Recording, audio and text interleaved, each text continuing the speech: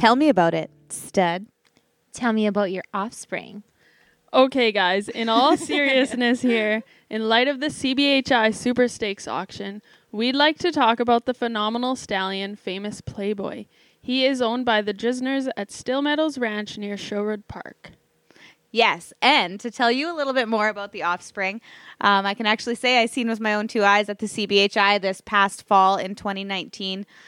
The offspring actually, they brought in around $65,000. Oh my God. Yeah, and this is just his first full crop to be hitting the barrel pen. So I think there's some serious promise shown there. Very exciting. So. That is outstanding that his first crop is doing that. Yes.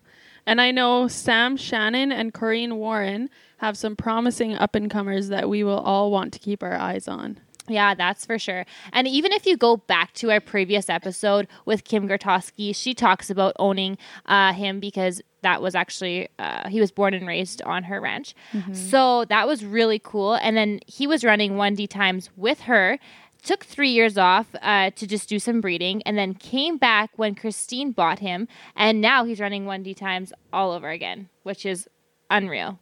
Mm-hmm. Yeah, and I think we're going to be sharing actually some videos of him on our Facebook and stuff this week. And he's got a really cool style. You'll see in the video. So check our pages for that. Very athletic. And I think that even convinced Steph W. to buy a breeding to him. Actually, Steph H. Oh, sorry. Steph H. Oh, my goodness. Here. Yes. And I mean, I wish I got one too, but... yeah. Yes, and we got the privilege to see him in person when he was tied up in the barn there, and he's beautiful, nice big bone. I am very excited to have a baby on the way.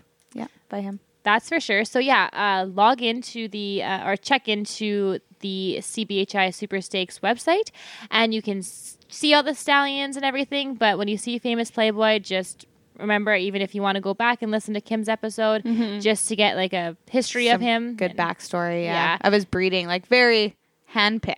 Yeah, yes, that's for sure. And be sure even to check out Christine Drisner Performance Horses because she's always sharing stuff, as well as the Famous Playboy Facebook page. Definitely, yeah. There's some good stats and posts on the Famous Playboy Facebook page I've seen recently, so check that out. Yes. All right, guys, we're going to dive right into this episode, and keeping in light with the Facebook fad going on, started by Mr. Chance Butterfield, who seems to have quite the hilarious post. Very entertaining. I love it. We're going to rate not each other, but rate ourselves as travel partners going down the road. Yeah, so his post this week, he was chirping travel partners like a Yelp review. So he was giving his buddies a Yelp review, and it was quite comical. Yeah, and my Facebook was filled with either girlfriends of like rodeo people or rodeo people themselves, just like talking about their travel partners. So yeah, let's talk about ourselves a little bit. So what I notice about Steph H. I've been dying to open this can of worms. It's so funny. It is at finals up here, NRR finals, one of the biggest barrel races we have up here, honestly. So she was right after me, and it was a cold, pouring rain day. And this lady, she left her horse and she went home the night. What were you doing? I think you had family over or something. Maybe I stayed at my parents or something. There was something going on. You didn't end up staying with us. But so she didn't end up staying with us that night camping. So she was coming, and Ray was tied to the trailer, and I'm tacked up and ready to go. And I don't see Steph H anywhere. And I'm like, where is this lady? And I'm like, hey, like maybe she's running behind. Like, we'll text and see. And she didn't reply. So I was like, okay, should I tack up her horse for her? But she has a very common theme of just kind of flying by the seat of her pants when she goes to jackpots. and so I was like, it's called not getting too worked up. Yeah, she's so chill. And then so I was like, you know what? Yeah, maybe I'll do that for her. Then someone, I forget who it was, they're like, no, don't tack up her horse. She'll learn. Yeah, right. Who was it? You're gonna have to pay me $5 to spill the beans. I'm a ride or die. No snitches allowed.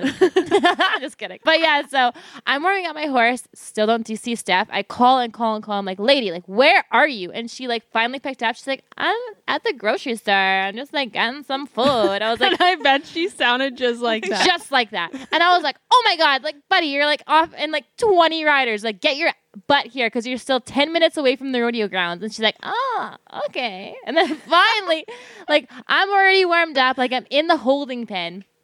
Steph just like rolls up in her truck. And then after that, she like finally tucks up her horse and just like moseying around, like do in the backfield, doing some circles. And I'm like yelling at her, Steph, you're next. Like, you're right after me. She's like, what? Like, I can't hear you. And I was like, Steph, like, you're in next. And then she's like, finally, like, she's like, no, like, I'm good, buddy. I'm good. And I was like, no, man, like, you're in next. And then she finally hears her name. She's like, oh, all right. Like, as if, like, I missed my run at finals 2 years ago. That's a whole nother story.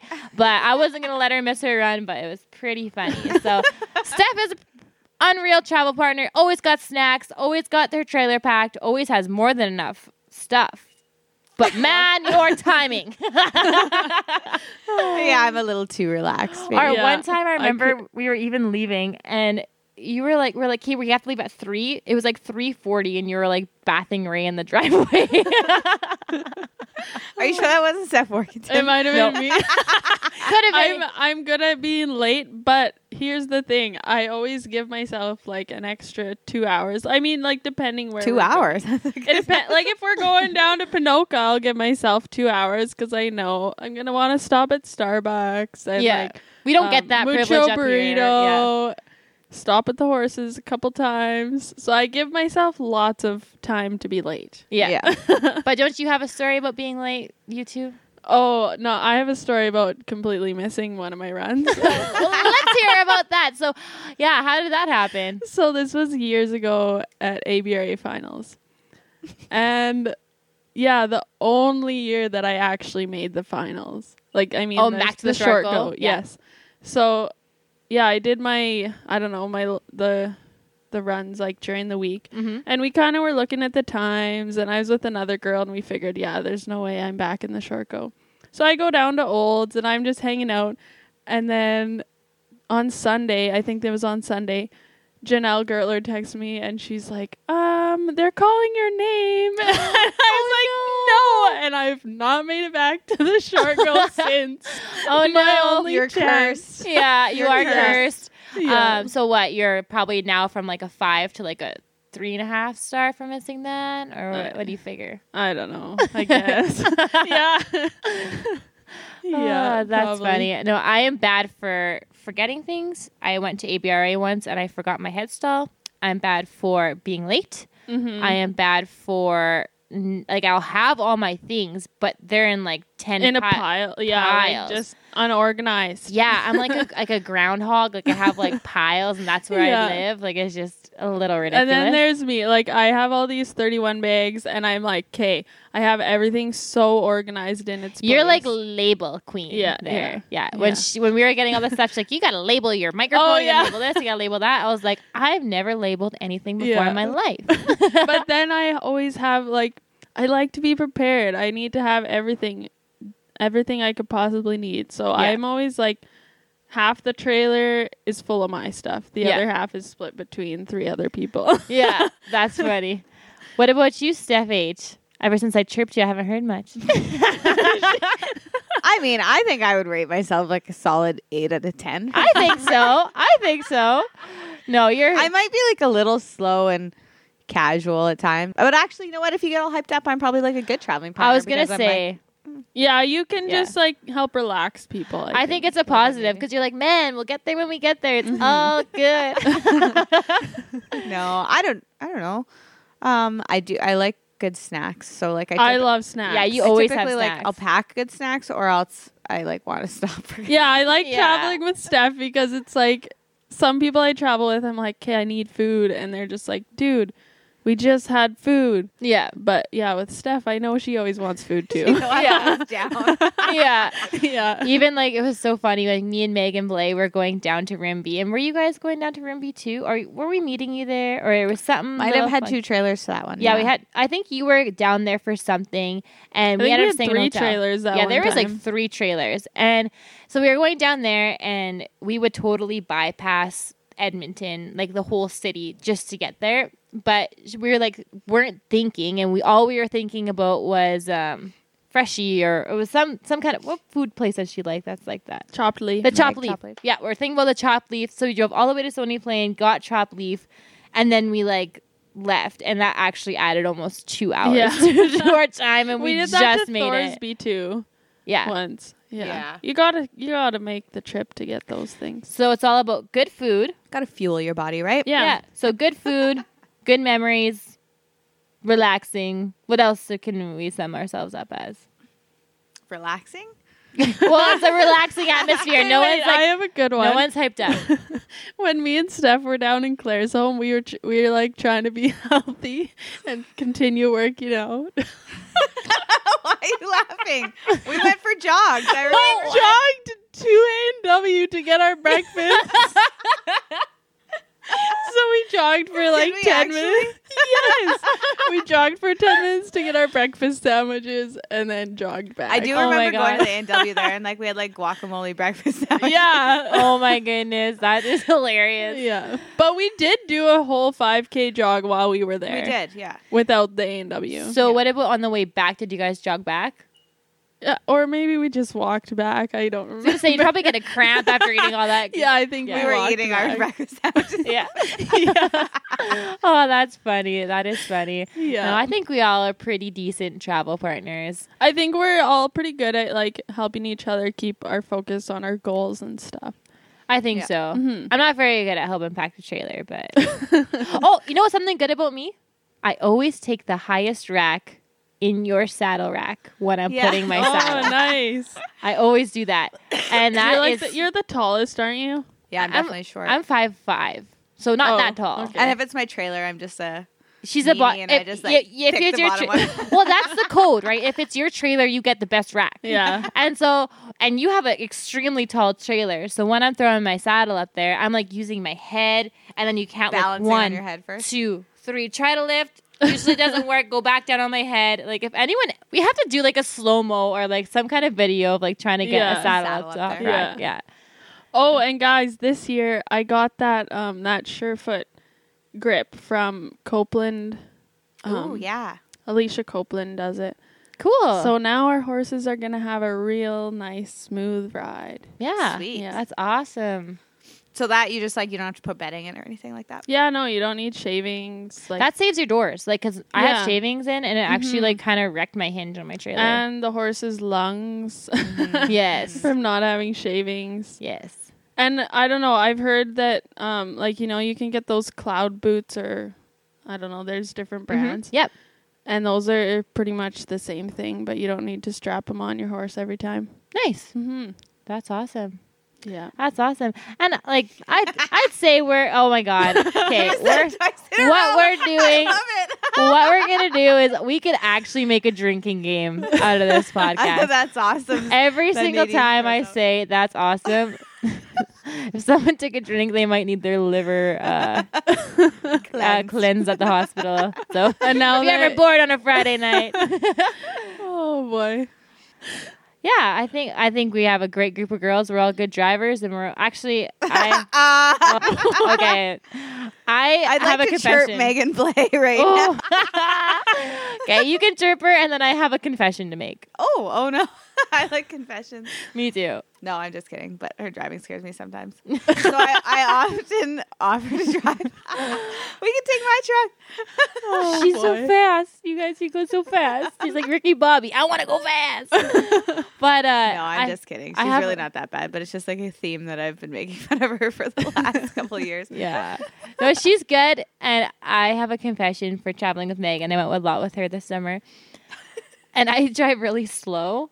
But sometimes I'll drive really slow on purpose so she drives instead of me. Really? Like I'll go like 80, 90, like I freaking drive slow. And she's like, oh my God, Nadine, like we can't go any slower. Like just let me drive. I'm like, okay. Well, all jokes and laughs aside, we are excited to have on an amazing cowgirl who has made our country proud. She is the 2018 NFR average winner on Ripon Lady, and she's the 2017 CFR champion. She is also a 3-time CFR qualifier, and a 2-time Canadian Pro Rodeo season leader. She has also been to the Calgary Stampede twice. And her horse Rip has won Horse with the Most Heart 2 years in a row. Please welcome Carmen Pozzebon.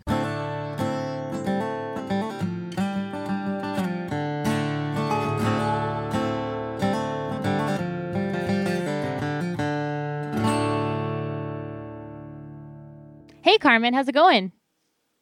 Good. That's good. I know we have a lot of questions on here today for this episode, but it's not every single day we get to talk to Carmen Pozzebon. So how did you grow up with horses? Were you in a rodeo family? Yeah, I was in a rodeo family. My Pozzebons were always in the rodeos. So my dad actually was a bull rider, so was my uncle Luke, and my auntie Lynn, she was the barrel racer in the family. Yeah, Pozzebon is a very predominant name in the rodeo community, that's for sure. Yeah, and then I carried on with obviously my cousins and my brother. We all kept staying in the rodeos, so that's all we grew up with. That's awesome. Did you always grow up just barrel racing, or did you do other events yourself? No, I did actually. Well, through high school rodeo, I did pole bending, breakaway, team roping. Made it to the nationals with the barrels and poles, so I never ever actually went because my horse was too young. And then made the high school finals team roping. And yeah, I would like to carry on with the breakaway and team roping one day, but as of right now, I'm too busy with barrel horses. Yeah, I imagine. That's really cool. Well, yeah, because they're adding the breakaway into pro rodeo now as well. I read somewhere the other day. Yeah, I'm trying to get into that a little bit more. So then those 2 events, way better to go to a rodeo and enter 2 events than one. So. Worth the fuel. Exactly. Yeah. For sure. Yeah.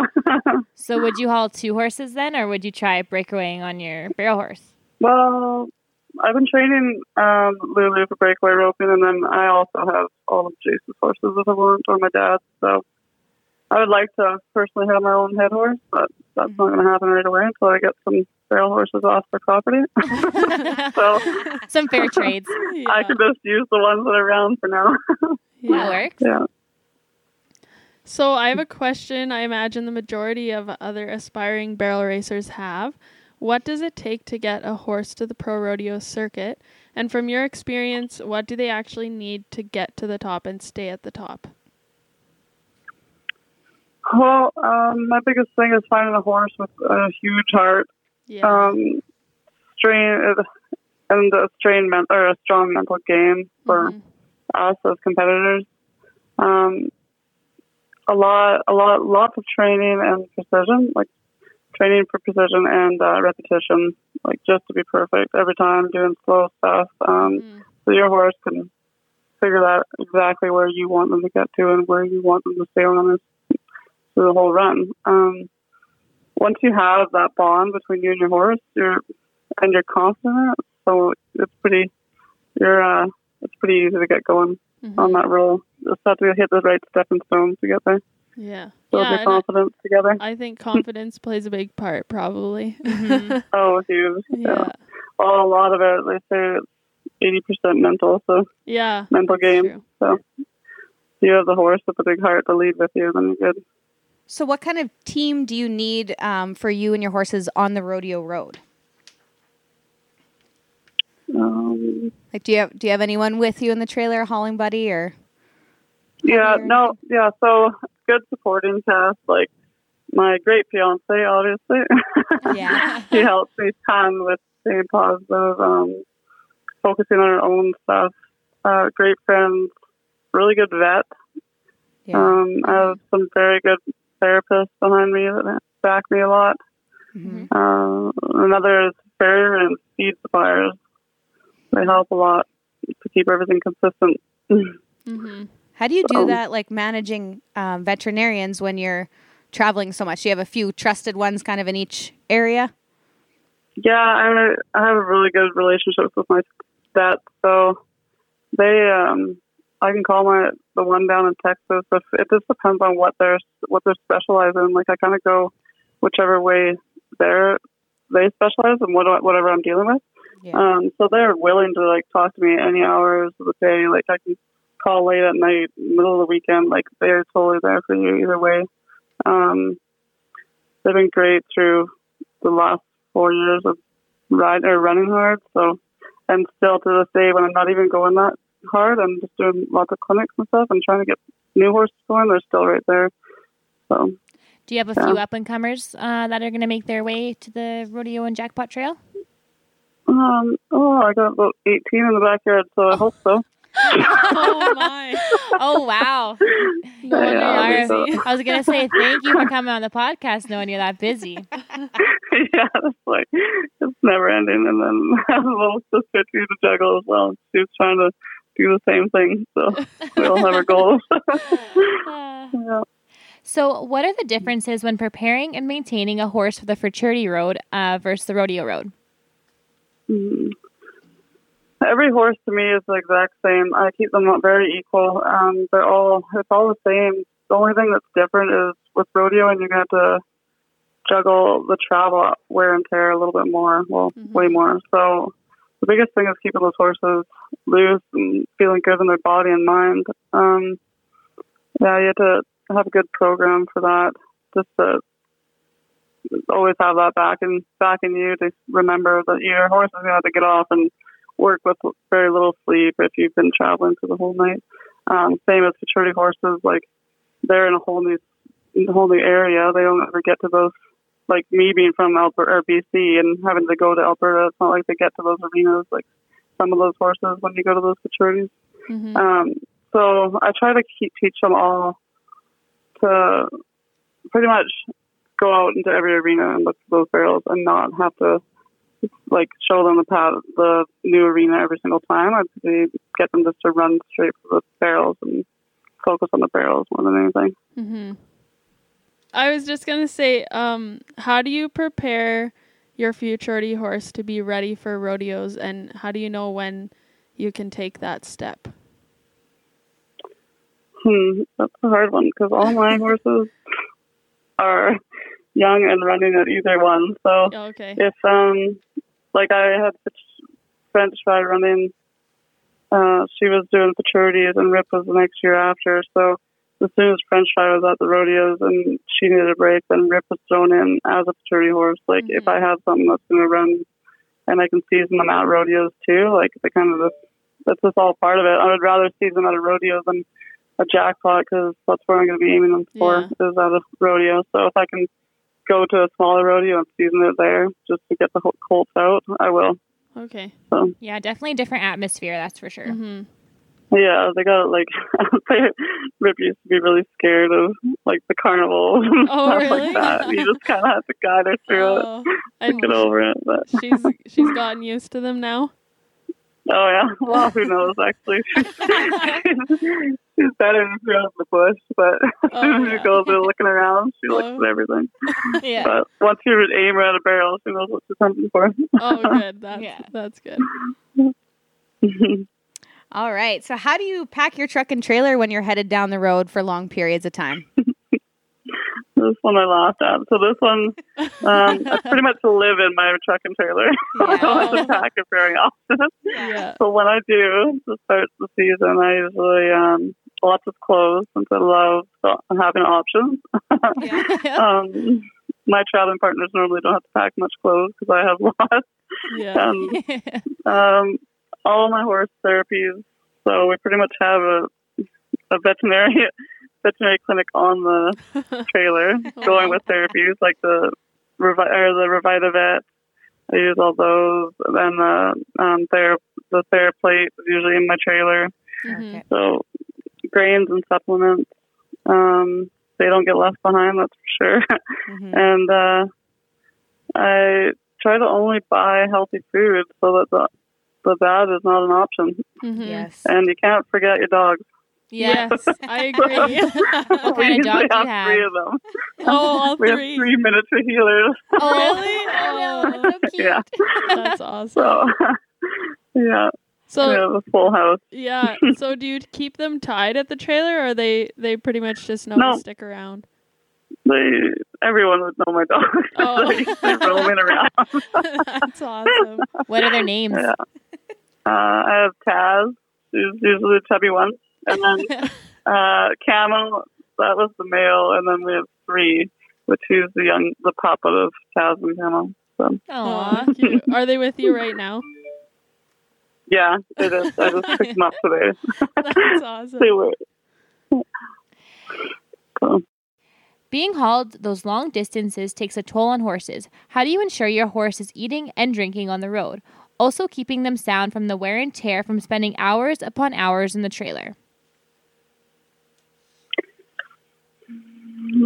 So the biggest thing is to keep the Zestera. I swear by Zestera for my horses. It helps them drink and eat the whole time while being on the road. They never get colicky or crying out. Another thing I always have is that TheraPlate to loosen up and get the circulation going through the bottom, or through the whole body, sorry. And then my Revitavet. Revitavet is amazing just to open up the circulation as well, and the pressure, or the acupuncture points before a run and stuff. And then another one is good nutrition and massage. Like, I just massage my own horse. Like, no different with us. If you haven't ever had one, but massages are amazing. So if you can get those, the body to not be blocked off, then it's going to help you during your runs and give your horse an honest chance to work properly. So those are usually what I keep for sure to go down the trail. Do you put any specific boots on your horse in the trailer? I know, like, some really hot summer days, like some people don't put them on, but what do you have any trailer wear for your horses? Yes, I use Handbow. Their quick wraps are amazing. They aren't actually too hot, so they help me a lot that way. And then another is their travel rug is amazing. Like, it's tested to be traveled in hot temperatures as well, so your horses don't get hot. So my horses live in those. That's the blue while and traveling white. too. Blue and white. Yeah. Mm-hmm. I have a question about the Zestera. So do you just give that orally, like when you put them in the trailer and every day, or do you put that in their water? I do a bit of both. So every time I load a horse, I give it Zestera, and then if we are at a location and I just want to put some in the water, I can do that as well. But normally just orally every day while they're traveling. Okay. So. Usually have a big jug on me because we usually haul 6 horses. So. Yeah, I guess you'd go through a lot. How big is your horse trailer? Must be pretty big. It's a 6 horse, yeah. Oh, yeah. Nice. Yeah. So while you're on the road, do you have any specific drills you like to use just to keep them sharp between runs? Yeah, I like to do a lot of the foundation points on the pattern, make sure that they are wanting to do it on their own. The 3 barrels is another one I'd love to use. It's just the same. It's all a pattern, but it's all the right and left turns. Okay. So it just keeps your horse, keeps them smooth and relaxed, and helps them keep those barrels open so there's no anticipation and they can actually relax on those 3 barrels. Okay. So those are the ones I use the most. You just do those at a lope then? Yeah, I do those at a lope just to keep them laid back and don't let them get chargy. And then the foundation, I just walk and trot it. Like my roadie horses don't ever have to do fast work usually. So unless we're actually at a run. Yeah. Awesome.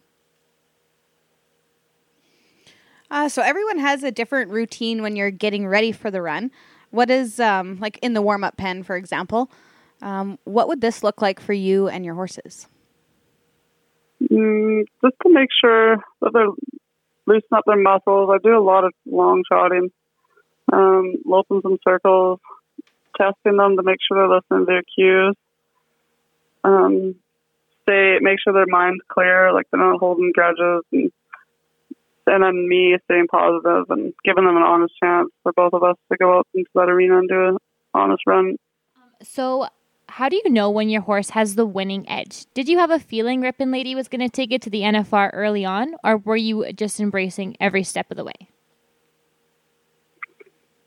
I did in a way, but I hadn't chased the NFR to that point yet. I had lots of nice horses, so I had to take stepping stones just to get all the way to be able to keep one finally and go hard. I knew she had it because there was many people that did try and buy her when she was going at the beginning, and I kept on saying no because they'd be pretty much having to buy my dream. It was to the point that I could actually keep one and go hard. So, yeah, it was life. I had to get to each step to be able to have those, like the money to go, the rig to go, and all that, the sponsors, and to be able to actually make it there. Yeah, it's literally a whole 360-degree process, all around. That's for sure. Yeah.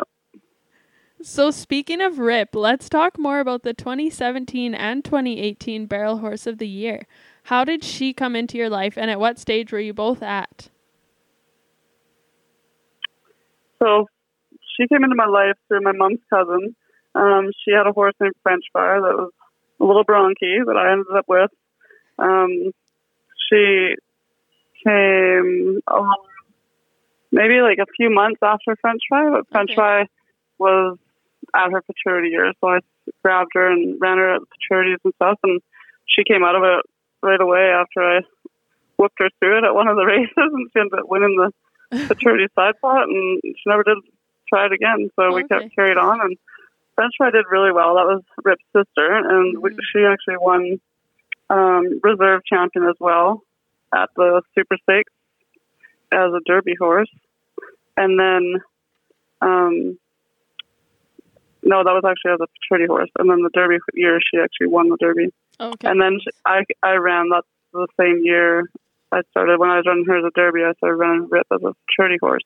And Rip came on strong too, but my biggest thing is I find that I ride better if I'm on one horse and just go with my whole heart to one horse and totally stick with their the way they run, so that I'm not switching back and forth and I'm totally in tune with them. So that's why I pretty much stayed on Rip and gave her an honest chance to carry on. That's pretty cool. Yeah, it's hard letting putting one aside and doing that, but it just works out better for me. That's why you won't see me jump on a whole bunch. It's really not my thing. But yeah, and then she, at the stage that she was at when I got her, she was a 3-year-old. She didn't pick up a right lead, so I had to get her after that. When I took her to Arizona, she was a feisty little thing, so I had to bring her down, and I started her actually in the stockyard, just chasing cows for a long time, and then I started taking her to the pattern. So, but she loved cattle too. At the beginning, she could run her and just a twine around her neck, and she'd chase the cows, and be totally into it. So, if she sees a purpose in something, she totally loves doing it. That's awesome. Likes to go to work. Yeah. So did you find, so we had Ashley Lacey on here previously, and she was telling us about French Fry, who I believe is by Hula Guy as well. Did you find similarities in the two when you're running them? Oh, speed, but totally different styles. That's why it was really hard for me to run both at the same time. Yeah. They did really well. It was fine with the maturity and derbies, but I wanted to have a really good connection when I was actually rodeoing. So French Fry was more of a straight. She was a way taller horse, big powerhouse. Rip would just really get down and low and hunt the barrels. So, which French Fry definitely hunted the barrels too, but she was a flatter style. Yeah. So. So Rip had great success from the futurities right from the start. So can you tell us a little bit more about your journey to the Super Stakes with her? You said you started her as a 3-year-old down in the States. Can you kind of take us through the next 2 years? Yeah, started her in December and running her in December down in Arizona. That was as a maturity horse. Before that, I had her just playing with her in the field probably in about September before, and then I took her up to Dawson Creek and trained her the pattern more up there, and then that's when I went to Arizona. It was the end of October. We headed over there, and then I just carried on with the barrels in Arizona and had her running by December. And she did really well. She automatically hunted a barrel. she already knew knew that her job was to turn them. So that was the easy part of it.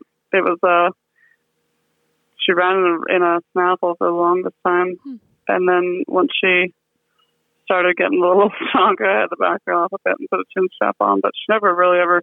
She just was fast as heck, so I had to just get a little more manageable with the chin strap. So, after that, it was the same thing. Goes as soon as she had once she knew the interest and knew what her main purpose was, she was locked on.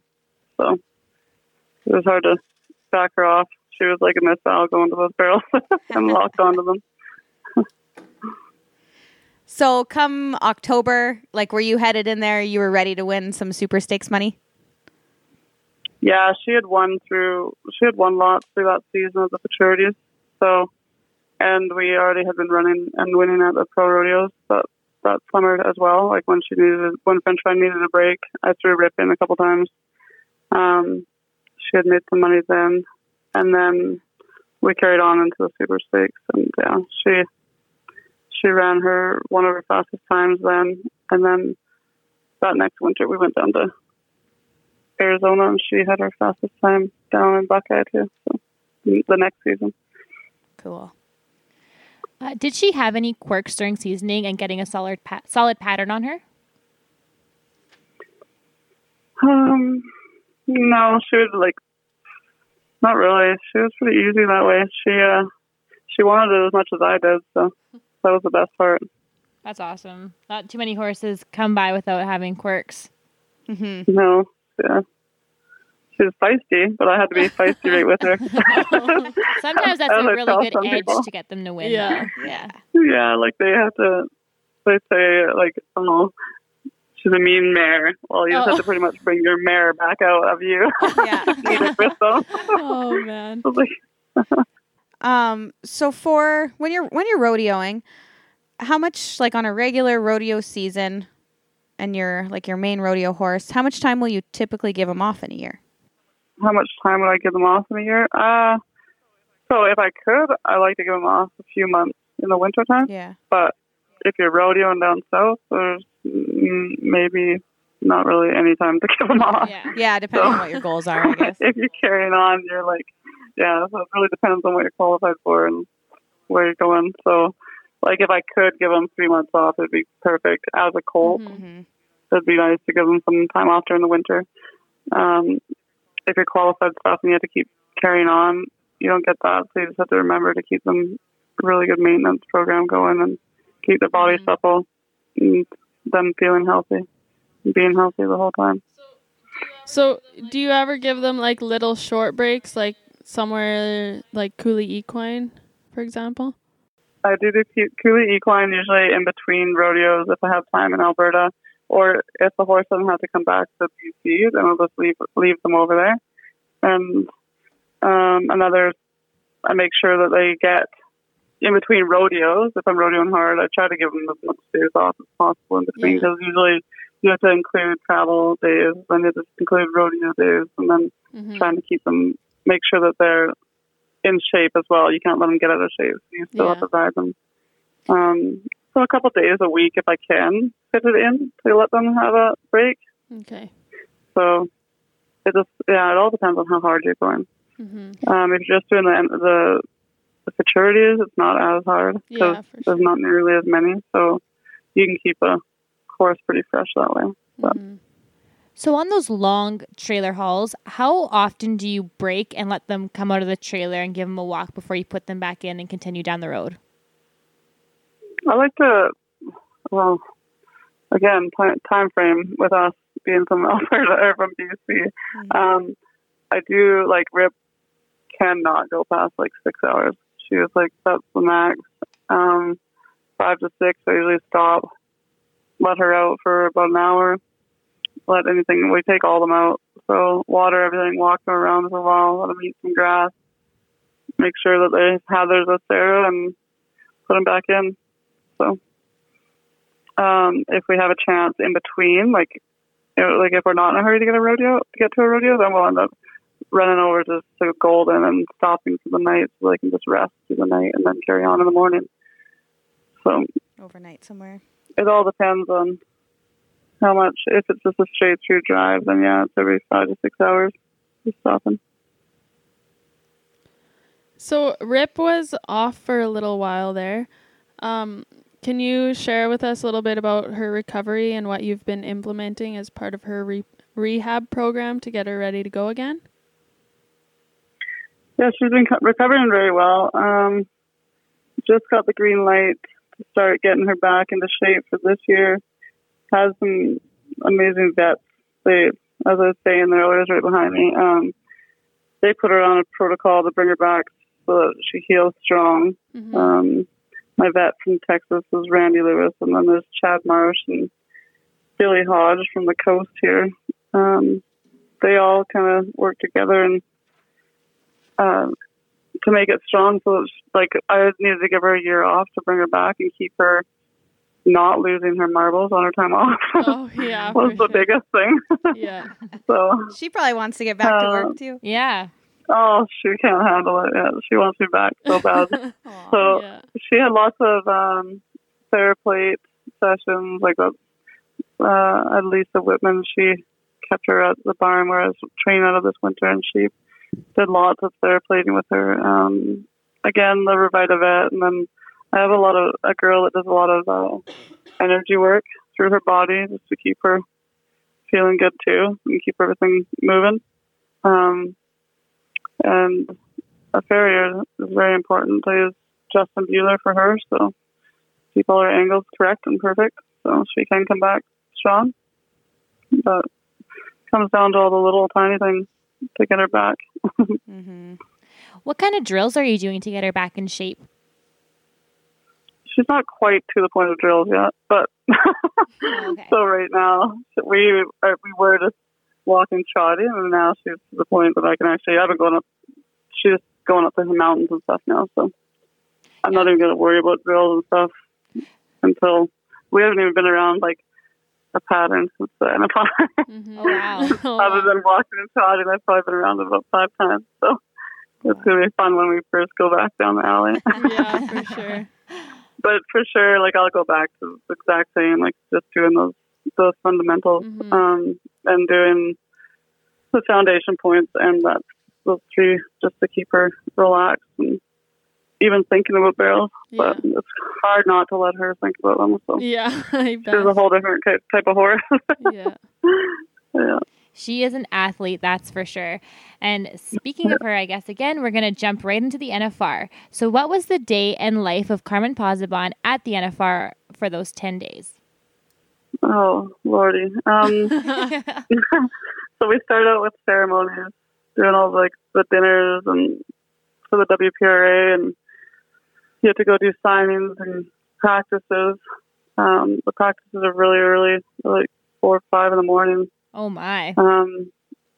Yeah, you're pretty much up at 4 to get there at 5, and then you have all your sponsors you got to go with, and therapists you got to meet. So I had a girlfriend that came with me, and she looked after Rip.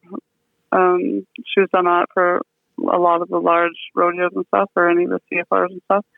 So I totally can trust her with it. She knew everything she needs, and my therapists that do work on Rip a lot came down as well, so she would just book them in so they weren't overlapping each other. And then so Rip had her own schedule, and I had my own schedule between sponsors and dinners and signings, and then yeah, we got to see each other at practices when we needed to. And then I also was very sick, so that really sucked. Oh, So I also had to try and mend myself along the whole thing too. People say that, hey, they always Yeah. end up getting sick there for some reason. We had another guest that I went to the was NFR, so and she was sick, too, she said. Yeah. Yeah, I was dying. I was like the worst sickness I've ever had in my whole life. Oh, no. no. But one day I did a run, and I almost fainted right after my run. I thought I just wanted to stay on through my whole run. Oh, geez. But, Like a cold type flu kind of thing? I had pneumonia Oh. Oh, my and God. bronchitis, and the influenza all at once. Oh, so my. I was dying. Well, you definitely didn't ride like you were sick Yeah. at all. No. You killed it. I was trying to get through the alley Yeah. and then give an honest chance once they hit the arena. Yeah. Wow. 13 Yeah. seconds. You got to Yeah. just really tough it out. Yeah. Yeah. So when you were like getting prepared and everything, did you like not even think about being sick? Like, were you just so focused on the energy in the Thomas and Mack and like kind of put that on the back burner, or was it something you really had to Yeah. like, push? Yeah. I had to definitely just could not think about being sick. That's for sure. You're in the middle of your prime of your whole life, so that was you had to try and take it all in as much as you can, even if you're lingering down. I couldn't talk. That was the only thing about interviews. I had to or some signings I couldn't make it to, so that kind of was a downfall. There were sometimes I was just like, hey, I can't even make it to the signing, or there's no point in me giving my fans this nasty thing that I have going on. Yeah. So I had to my sponsors were very amazing that way, with understanding and not putting me in that situation, even though that there were some mandatory ones that I had to go to, obviously. But yeah, it was a lot of trying to get the right amount of sleep so that I could be strong enough to even make it through from the second that you're doing the grand entry to the end of your run. Yeah. So was it hard to let others do all the behind the scenes with your horses? It was hard. It sucked not being able to go, be able to see her as much as I normally do. But I knew she was in very good hands with Natalie. So, and it's been a lot of my family that have came up through my career that were helping with her too. So I knew she was all right. They would keep me updated a lot, and the therapists she was in a spa the whole time anyway, so she was the only one that was able to stay strong for the two of us to get us through that whole week. So if I didn't have Rip feeling amazing, we probably would have went down. The two of us. She was getting some rest. Yeah. Yeah. She needed to carry me along. Yeah. All right. I kind of want to go back. My question here was, did you go into 2018 with NFR as a goal in mind? So I'd like to ask that question, but I'd also like to ask where it all started, because we talked about how it is a 365-day, if not more, goal to actually get to the NFR. So where did it start, and when were you like, okay, this could be a goal that I'm going to work towards and I'm going to go for it? So yes, I did definitely have that as a goal in 2018. The biggest thing was making it through those 2017 rodeos, making it top to win in Canada. I'd be able to get into those winter rodeos to keep it easy for one horse to be able to make it. I didn't have the two horses going at that time. So yeah, I had to take advantage of those bigger rodeos to be able to get us to that point. And when that winter went well, we were well ahead before we came back to Canada. So it was open through the whole season. Then I got to a point where Rip was off for a little bit. I needed to give her some time off mid-season, probably August-ish. And then I gave her some time off just to get her strong for the CFR again and finish off the season on other horses. I went down to Texas and ran the last few rodeos that were of the season, just so I wasn't mad at myself if I did get over bumped, and so that I at least kept trying. That was the only thing, just to make sure I gave it 110% just to get there, and wasn't regretting anything at the end. Perfect. So how does one qualify for those big paying rodeos in the States and stuff? Is it through ranking well in the Canadian standings, or is it CFR? It's well, the CFR gets you in. It's all different nowadays. They have they've changed it last year a bunch, but back then, so the Canadian champ got invited to a bunch of those bigger rodeos, and then season leading or season standings. If you're in the top certain amount of the WPRA standings as well, you get in. So they all have different qualifications. You just have to really read into it. The entering is huge. It's a big part that people don't understand how much you have to pay attention to. to be able to get into them, because especially down there, you're entering months ahead of time to those big rodeos. If you miss out on them, they're big. That's a big loss. You have to go to multiple little rodeos. So, yeah. So how did it feel when you found out that you would be making your first run up the Thomas and Mack alleyway? Were you nervous or excited, or everything in between? Super excited and relieved. Finally. It felt like it's been a lifetime trying to get there. Yeah. Many horses, lots of money, obviously.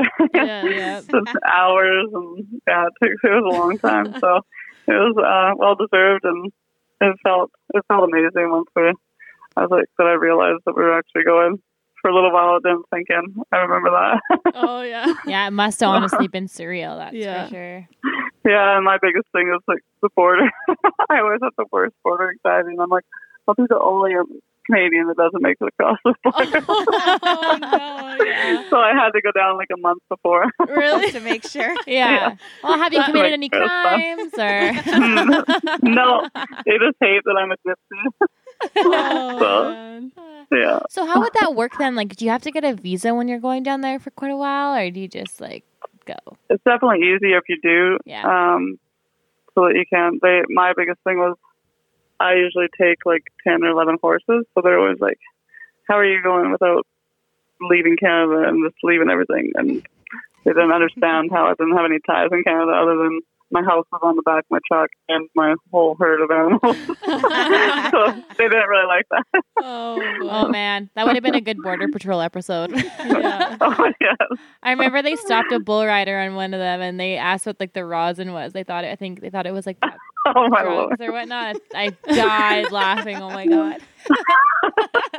Well, you probably even have to be careful, like what supplements you take across the Yeah, border. that's Oh, true. everything. You have to go through your whole rig. That's more of when you're worried about packing is when you're crossing the border. Yeah, I To make imagine. sure you don't have CBD oil or CBD Yeah, and that's like true. that kind of stuff. Yeah. Like you can't have that advertised all over your vehicle. Yeah, right. Like, what are Oh. you doing?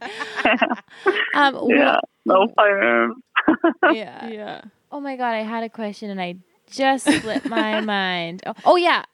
What about when you win saddles or something like that, like declaring that kind of stuff on the way back? I heard like a couple people had problems with bringing saddles on the way back, just like Yeah, in the someone declaring. from the INFR Yeah. this year, they Yeah. had to Yeah, pay I major know that. duty. Yeah. Yeah, so I just claim them. You just claim the value of them, and they're Okay.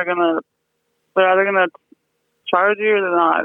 If you don't claim them, then you're in big trouble. Then they'll probably Yeah. charge So- you way more. Yeah. Yes, exactly. So the biggest thing is I pretty much overclaim, and you either get a good border patrol or you get a bad one. Yeah. So they're at least going to find less if you do claim most of it. So I'm horrible because I'll be like, "Oh my Lord, I have dog food in my vehicle, and you're not allowed to cross the border with dog food." So every last thing I stress about. Yeah. Oh man, that must be a lot of paperwork with all those horses, dogs, like people. Oh, Like, yeah. that is a lot. Yeah, Yeah. it sucks, but it's worth it in the end. So Definitely. I agree. it's like you feel freedom once you're across the border. Yeah. Yeah. No doubt. Start the car. Yeah, exactly. Okay, I have a funny story about the border. Me and my friend went down to visit my aunt and uncle in Montana, and we're like, we've never smoked cigars before, and we're like, oh, let's try smoking a cigar. So we did this while we we're down there, but we're like, okay, this isn't that fun. So we only smoked, like, we bought a pack of 2 and we smoked half of one. And so we're crossing. you're a the- badass. I know. So we're crossing the border, and the guy, he's like, any alcohol or tobacco or anything? And we're like, no. And then I was like, oh, wait, we have 1.5 cigars. And he's Yeah. like, okay. He just thought we were nuts. You take a drug That's test. like me. Yeah, probably. That's like me. Oh my Lord, we have one beer open. Yeah, like you just. There's a you wine think bottle of it- back there. Yeah, you I know. have to be honest. Yeah, because you I don't want know. to do anything that'll mess up your chances of going I across. try. Yeah. Yeah. I try to make everyone else drive so I don't talk. Yeah. That's probably a good idea. I should do that. Yeah. Chinese fire hydrant before you get to that border. Yeah. So going back to the NFR, did you imagine you would end up moving from, so going back to the NFR, did you imagine you would end up moving from the 15th spot to the 4th spot in the world? I wouldn't say I did. I definitely went out there just to be, like, give myself an honest chance each one, make sure that I had clean runs so that I could do it as a learning curve. Like, I was more looking at it as if, well, it's like every rodeo. You try and go to each rodeo to try and learn from them. But we just ended up staying all clean and going around all the barrels. So that was the biggest part, was my goal, was to try and keep every run clean at least, to learn from the whole thing. Mm-hmm. And it just paid off in the end. So I have a question I've actually been like burning to ask anyone from the NFR. What is it like going down the alley but like not smoking your knee on that pole? Because every time I watch a horse go into the, I'm like, oh my God, like someone is going to take their kneecap off on that pole. Especially some that run from far back. Especially with Rip. Yeah. She runs. She was getting excited. I remember there. holding my breath, like saying, oh no, her knees. Like, it's so close. I know. It's that gate. As soon as that gate cracks, she's like, we're ready. We're coming. Okay. So, yeah, no, it was amazing to never actually hit my knee. I thought I was going to lose a leg a couple times. But Jace, poor little Jace, he ended up having to save the day quite a few times. Oh, He really? definitely, I can't believe that he ended up living through the NFR alley for all 10 rounds. That seems like a Shark Tank in the NFR alley. Because, Yeah, I like, know. or is that even a thought? Like, do you even think, like, oh shit, that pole there? Or is it just like you don't even think about that pole? You're just heading in there? I definitely think about the pole. Because at least you have from the pole to the arena Yeah. to think about that you're over it and you've made it through now. You just send off. Yeah. And then you can think about your run. I definitely have held my breath a time or two watching. Mhm. Yeah. Yeah. So you talked a little bit about your game plan going into the NFR, but start to finish, did it change at all? Because by the end, you knew you were average. Your average championship was getting real close. There. Yeah. Yeah, Jace definitely had to let me know that we ended up winning it. He's a calculator pretty much. I was trying to go do our honest run every single time, do our job each time. He would let me know after each run, and the last one was when he was doing the heel clicker, so I knew that I had won it. So. That's awesome. I feel like we were probably the watching. funnest time. I feel like we were watching you go, and it must have been like the last run or the second last run, and we're like, "Oh, she's gonna play it safe because like the average is in the bag," and like the second barrel like almost tips we over. died. Yeah. We're like, That was or just brushed it. Yeah. Kind of. It's like, oh my god.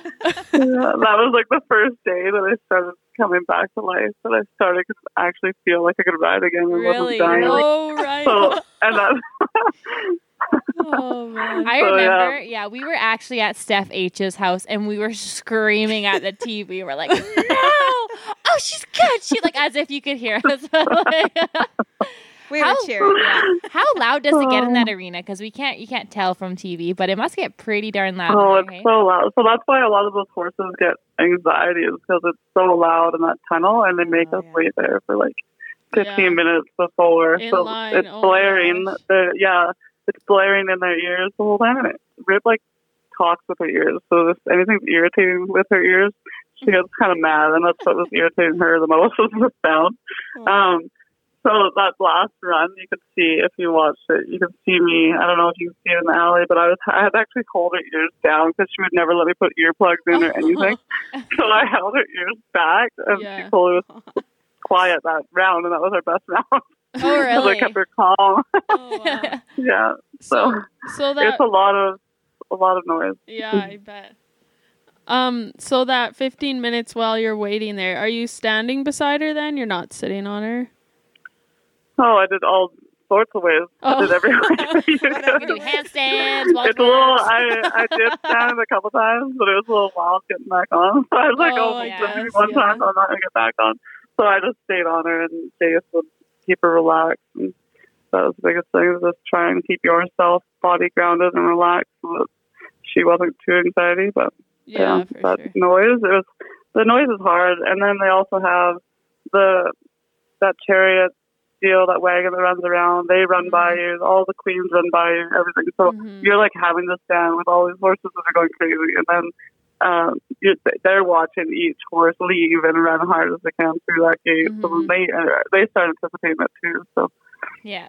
it's a lot of high energy going on there. Yeah. Yeah. Did you have a big cheering squad there? Oh yeah, there's a lot of my family that came, and a ton of my high school girlfriends came. That's awesome. So that was pretty neat. Lots of friends from Texas and stuff came and watched. So yeah, there was quite a few.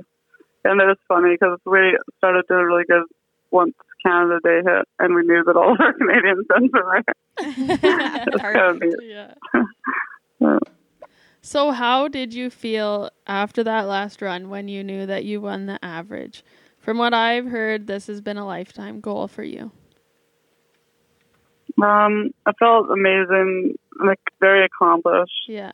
And right away, I wanted to do it all over again.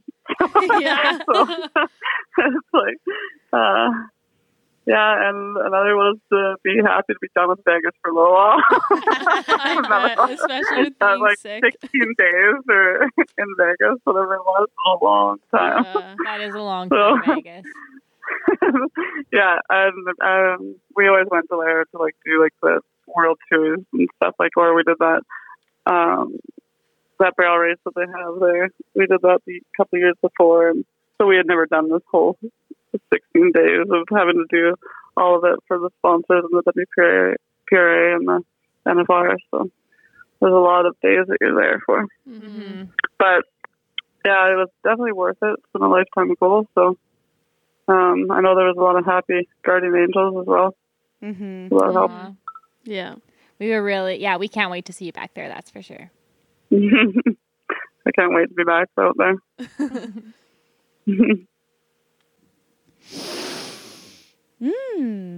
What's that smell? It doesn't smell like horse poop for once. That's Equifuse. It gives healthy, strong, and shiny coats and manes and tails in just one bath. And trust me, it works. I used it just once, and it helped me pick up a bull rider. Trust us, guys. In all seriousness, this is an amazing product. If you use the code HORSEPOUR10 at checkout, you'll receive a discount. Now enjoy the rest of this episode. So we're going to move into a little bit of feeding, training, and maybe a breeding program. So we're going to start this section off. We actually had Emma and Carly both asked out on our Instagram. We asked some questions, just what you might want to ask an NFR qualifier. And they'd like to know a little bit about your basic feeding or supplement regime that you use on your competition horses. So the biggest thing is I use Lifeline. They have a lot of different feeds, grains that you can feed. I usually use their Equical. It's a high-fat, low-sugar, low-starch feed. I like that for pretty much all my horses. Another is my supplements. I go to Equine Fit, which they help a lot with any digestive, gastric, just to prepare for anything, even while on this road or through training and stresses, and keeps a healthy gut. And of course, the Zestera, that this helps even with the lactic acid, so that your horses feel good, stay eating, and helps with ulcers as well. Elite 3 is another one that I stick with for top line, like to keep weight on. It's a hemp fiber, so I use that a lot too. Those are the basic ones that I stick with for my colts, even getting them to grow up and mature in their body. And then, yeah. Perfect. Those are the 4 basic ones that I carry on with. So do you have any other feeds or supplements that you might add for competitive horses with more specific needs? Well, the Equine Fit has a whole line, tons of different things that, like, to pinpoint what your horses are needing. I stick with their product a lot. Mm-hmm. Their Spirit Horse, Herbs for Horses, is really good for bleeders. I like their bleeding formula. Okay. Then those are probably the only two that I really like. I try to stay away from feeding a whole ton of stuff, but Mm-hmm. you can get carried away if you. Yeah. Like then even Really during quick, the winter. easy. It can get confusing, that's Yeah. for sure. There's a lot of stuff out there. the more Yeah, simple I you like can keep even it. just right now. Like I took my horses. I try to take my horses off everything so they can Okay. clean up before, like while they have some time off, Mm-hmm. and then I'll start bringing them back, putting them back on stuff before they start getting worked really hard and developing all that acid in the stomach. So Mm-hmm. prep before they start getting too stressed. So, starting with your training program, what does it look like there from untouched colts? Do you guys start them from scratch? Yeah, we start them from scratch. So I do a lot of the like groundwork, and then I nowadays have too many horses and too many responsibilities, so I don't do the first rides Okay. anymore. I used to when I was younger, but or else I have good friends that'll come over and we'll just have a play day with the colt Oh, and they'll get on. Yeah. And then we carry on with just just doing the sacking out and all that, and getting them used to every last thing, and just being relaxed and trusting you is the biggest thing, so that they can be comfortable in your presence. So, do you have certain steps you like to go through to make sure they are getting all the basics? Yeah, so just like make sure you're able to brush well, and like get them to pick up their feet and do that, and then carry on with the saddles and getting them used to being under saddle and in the round pen and doing long lines and just getting them used to a bit, and then to carry on to getting on the first ride. I can go off of every step, but it's quite the process, so I can't really teach it over the phone. But Yeah, for sure. yeah, there's definitely a step to each one of them just to make sure that they've got all the fundamentals and Mhm. you haven't missed steps is the biggest thing. Yeah. So when do you It's like transition? having to go backwards. Yeah, that's exactly. true. Yeah. So when do you transition from the fundamentals to actually putting them on the pattern? I really just try to get to know each horse quite a bit and ride them out a lot too. Like I'll ride them out in the mountains quite a bit and let them be a horse and figure them out and how I need to teach them to their style as well. It doesn't take, like I'll play with them on the pattern a little bit, just to show them, to see if they'll even lock onto a barrel or like where they're going to be at to train them, because each horse is a little bit different. Like I have one right now, you can go around a barrel and it acts like it's done it its whole life when it doesn't have a clue what it's doing.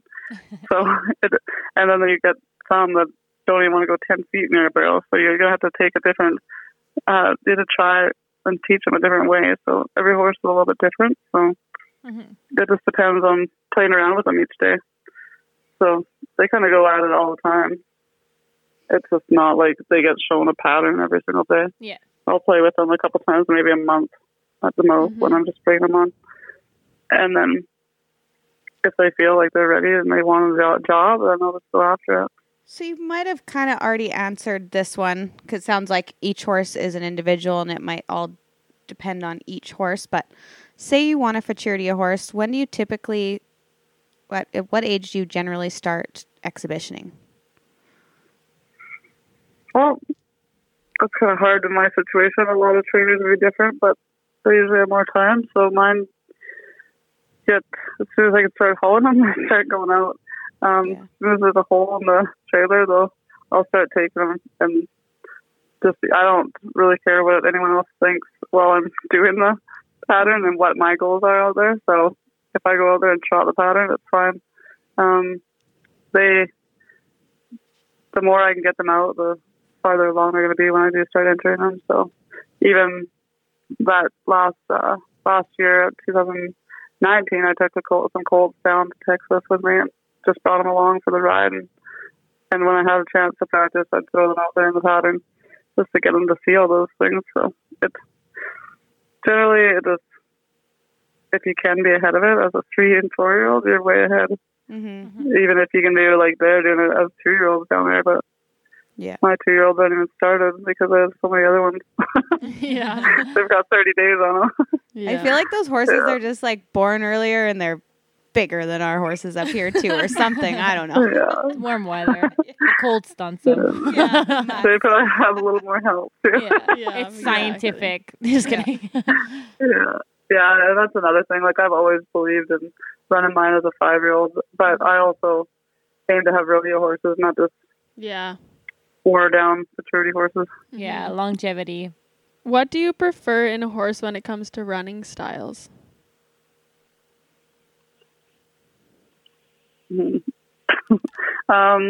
So my biggest, I like a slower head that I want them to like follow their nose. As soon as you say, well, I want them to get back on their hind end. Being very responsive. I don't really like a dead-sided horse. I don't want a high-headed horse. And the hugest thing is having a very, very trying and big heart. Yeah. They need to have some try in them.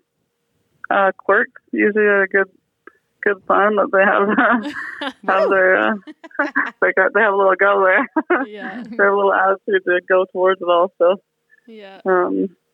Yeah. Sometimes you can have quiet ones who will do it, but the ones that have a little spice to them usually go a little farther. Or faster at least. Yeah, that's true. So are you drawn towards a certain bloodline that tends to run in those styles? I kind of stick with ones that I've had a lot of success with. Like, I had a lot of success when I was young with War Easy Jet horses. I won Canada actually when I was on the futurities when I was 18 on one, and he was amazing. He was so honest with anything I asked. I love the honest ones that aren't cheaty. No, the French Hula guy is another one I love. Obviously, I have as many as I can. I haven't really strayed from them for a while, so I have quite a few. They're hard for me to part with. Yes. And then I also love my cow horses. Like, I don't know, I've always had to learn off of I had to train all my dad's rope horses growing up, so that's all I had the option to ride. So I like that feel when you have a cow horse cross with a barrel lines, so they can be hunting barrels pretty easy. Mm-hmm. So speaking of different styles, when you're running more than one horse and they are different styles, how do you adjust? Well, this is not my favorite thing to do, and I'm not that great at it, but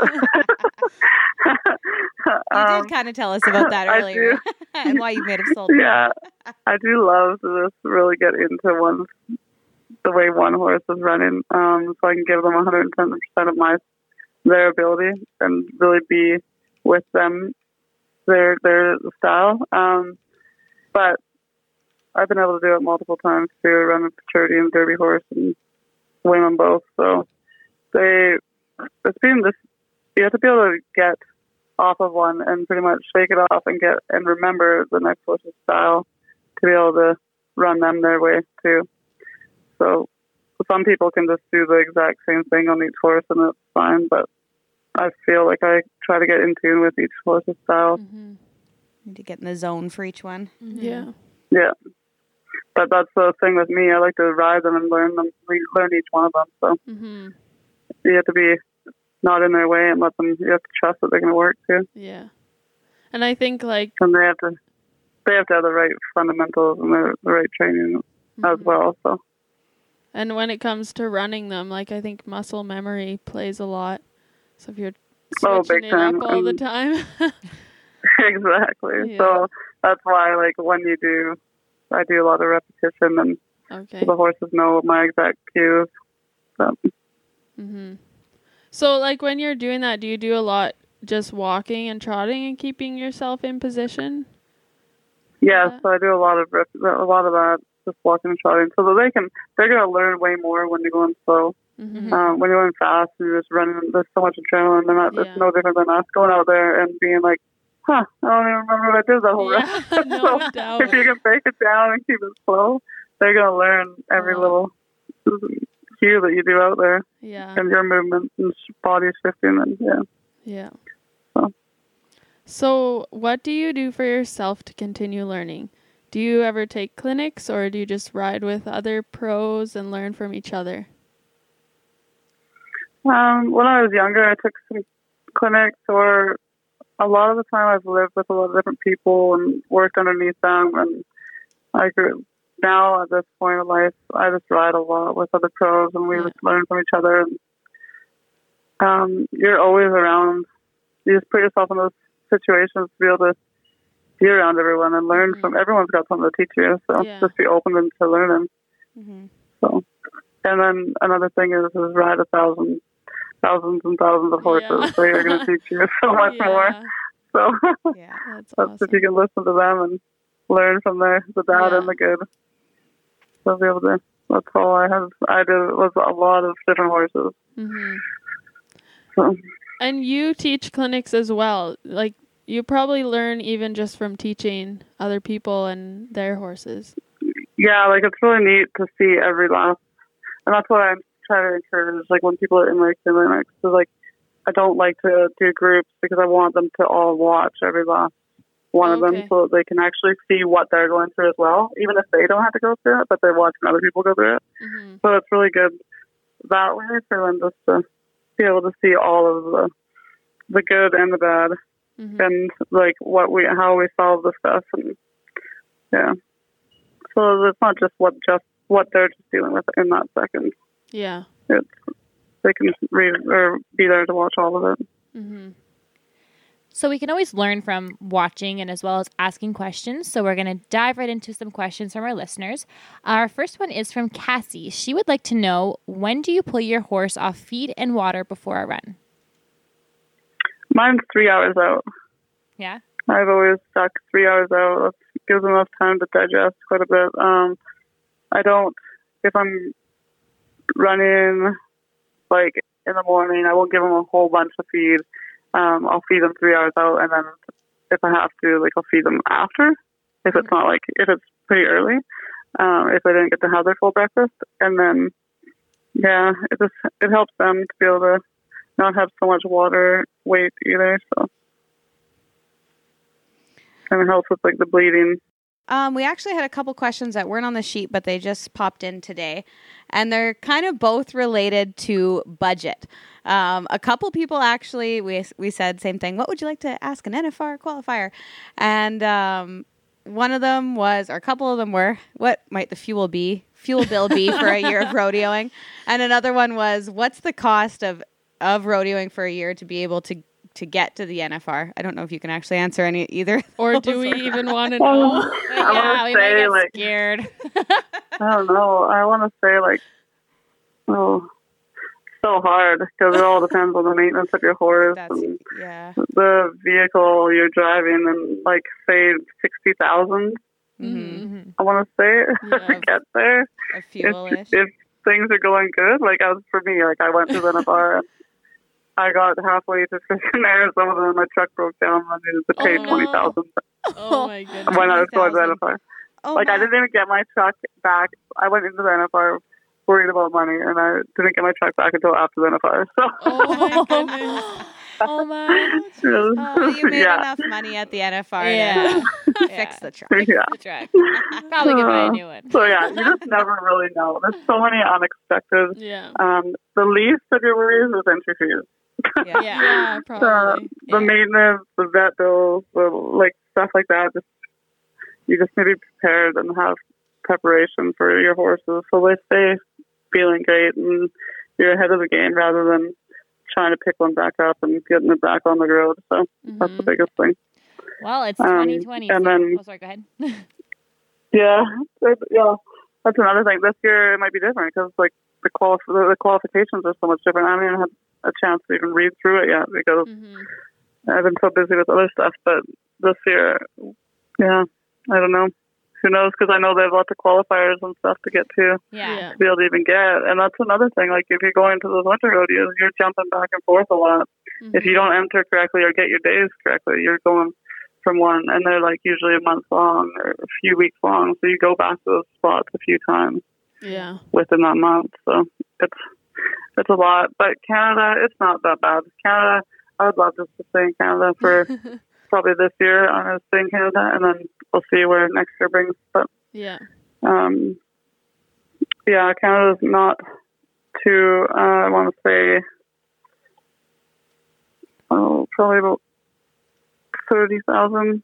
It's hard again because I'm from BC, so Alberta probably don't pay near as much. So. But at least it's just BC and Alberta, or like mostly Alberta. Yeah, I guess exactly. technically, you kind of are in a same. And then you can do it. You can do it cheap. Like my name used to be Carmen Niederride, so because I never ever had a break. Really? That's hilarious. You can split costs. You just need a teleport machine and everything. So it just all depends on how you want to do it. Like if you can find a good traveling partner that you can stick with and is positive and helps you get through it all, and you guys go together, well, you can save so much money. Yeah. That's another thing. So you can get in a truck full of girls and it's really fun. But it gets cheap that way. Yeah. It's when you're trying to train horses and taking a bunch with you and making you, like even with me and Jace, like you have different goals, so you kind of have to make sure you get both covered. So it gets costly that way. Yeah. But yeah.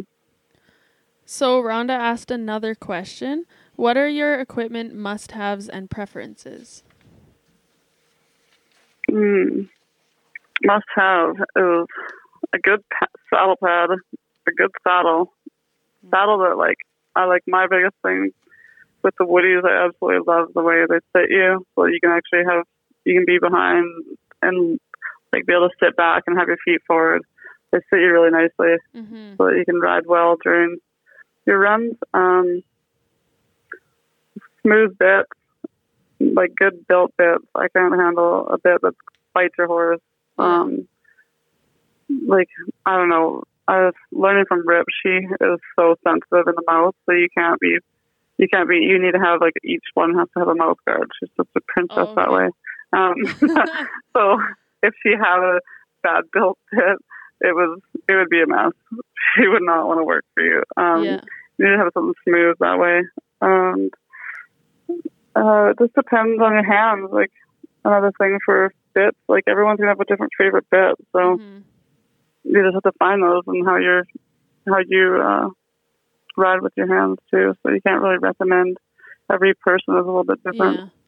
Do you have like a favorite bit maker? I really love David Elliott's bits and the Carrie Kelly's. They're really nice. Yeah. So. Awesome. So Danica wants to know, what has been your hardest challenge and how have you overcome it?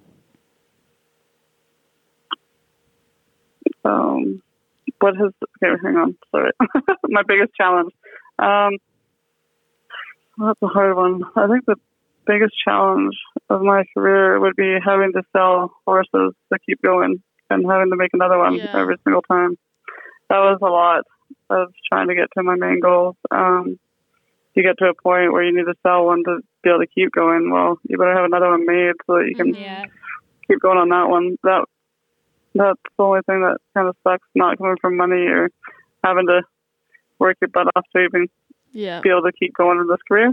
Another thing is the time. Like, you kind of have to shut down work. Like, I used to work so many jobs. Well, the only way you can get any better with this is putting it, eat, sleep, like 24/7. You're living barrel racing, so it's hard to have a job that way. But people can do it if you don't have. My issue is that I have a huge herd and breeding program. Everything's right out front, so I can't really go do the 9 to 5s anymore. Yeah. So money, it's harder nowadays to get through. That's with anything, like buying a house. All of it has gotten so expensive nowadays. So make sure you prep before you leave the yard that you have enough, so you're not going out there stressed out about money. Yeah, So you don't just ever be, Sorry, go ahead. you have to be open about having stepping stones and make sure you have them all covered before you get out there. Yeah, they say you never really want to be riding for your rent because that can just cause a whole other stress. Yeah, some people are really good at it and they feed off of it, and some people are horrible at it. So Depends if you work good under I've been there pressure. with $20 in my account before it. So. Oh man. Yeah. Another question. Sarah asked, how do you handle a horse with a soft mind? With a soft mouth? Soft Soft mind. mind. Mm-hmm. So you have to be very quiet and not pick fights. Like the biggest thing is to realize that you need to be fair to him. Maybe he's ahead of you, and you need to go down and realize that you don't have to be that hard on that horse. They might be quick learners, so give them an honest chance to work rather than getting after them. Perfect. So another thing is you can teach them vocally so that you're not so hard on them. Okay. I try to teach the girls to talk to your horse more than having to pull on your horse. Mm-hmm. Stay soft and appreciate that they are an animal willing to give us their whole heart. Mm-hmm. So That's good. Jenna had a question on the mental game side of things. How do you keep a positive mindset when life makes you take a break from riding? Oh, that's a hard one. I've been out a few times and I used to question my cousin before. I'm like, how did you make it through this so many times? And sure enough, the biggest thing is you have to sit back and, I don't know, life throws a lot of stuff at us, and you got to sit back and think of the things, like what you're dealing with at that time, what will help you carry on. Like if you're out because of an injury and you need to be able to be thinking of being positive and getting back, reading books, building habits while you're sitting there not able to ride, or even family issues. If you're having to stay healthy, like have a healthy living, stay positive. And you have to think, you can't let your horses get behind either. You're going to have to think of how to keep them in shape and remember that they are relying on us too, even when we are down. So that when we are ready to step back into the arena, that everything's in line for us to just carry back on with it. I know I've been out with injuries before and I've had to get out there or else have someone exercising my horses or just set up, I had Jace have to set up a round pen so I could just stand there and lunge my horse until it was in shape so that when I was ready to get back on, they were going to be ready.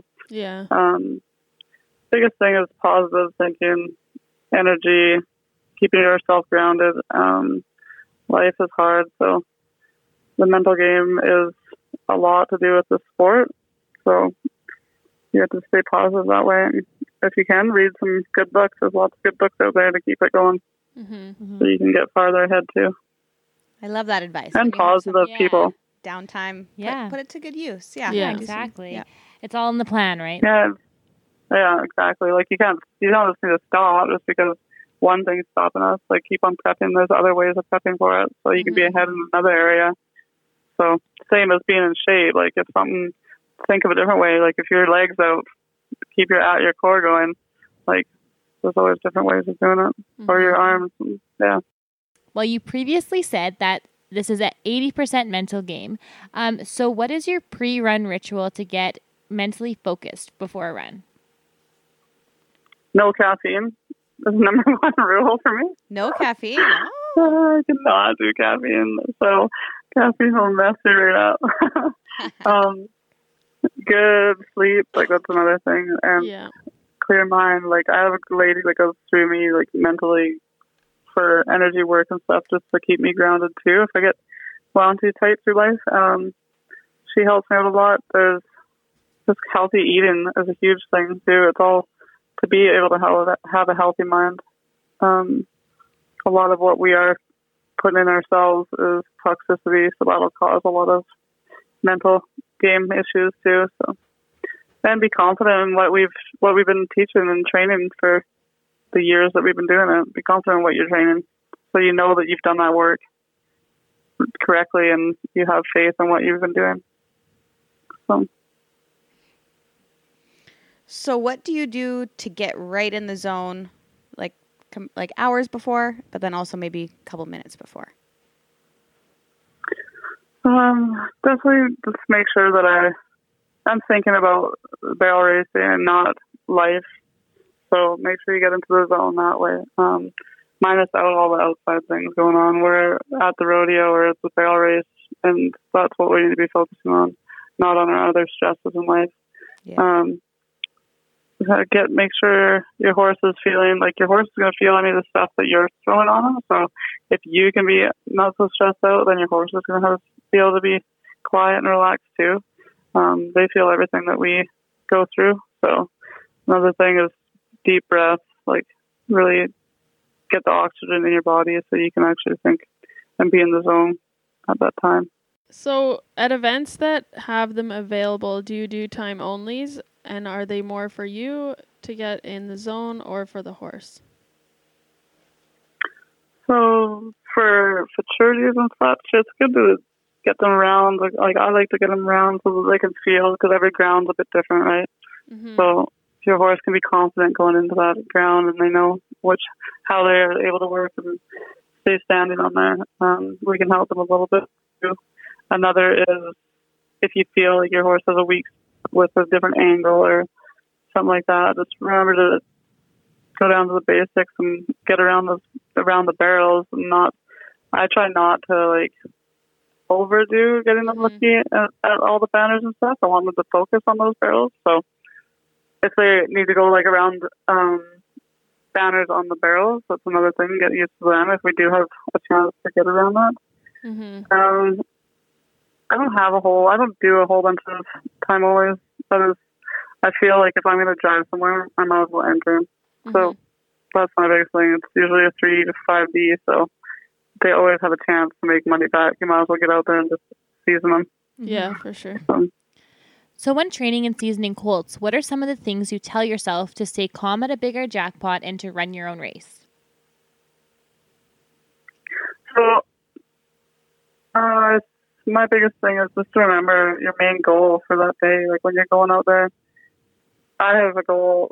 It could be to open this horse's barrels up, or it could be to get him to run to that first barrel. Like I just need to remember that goal that you're going in. You can't go in there with 10 different goals and try and get all that. You need to have a clear mind on what you're trying to aim for that day.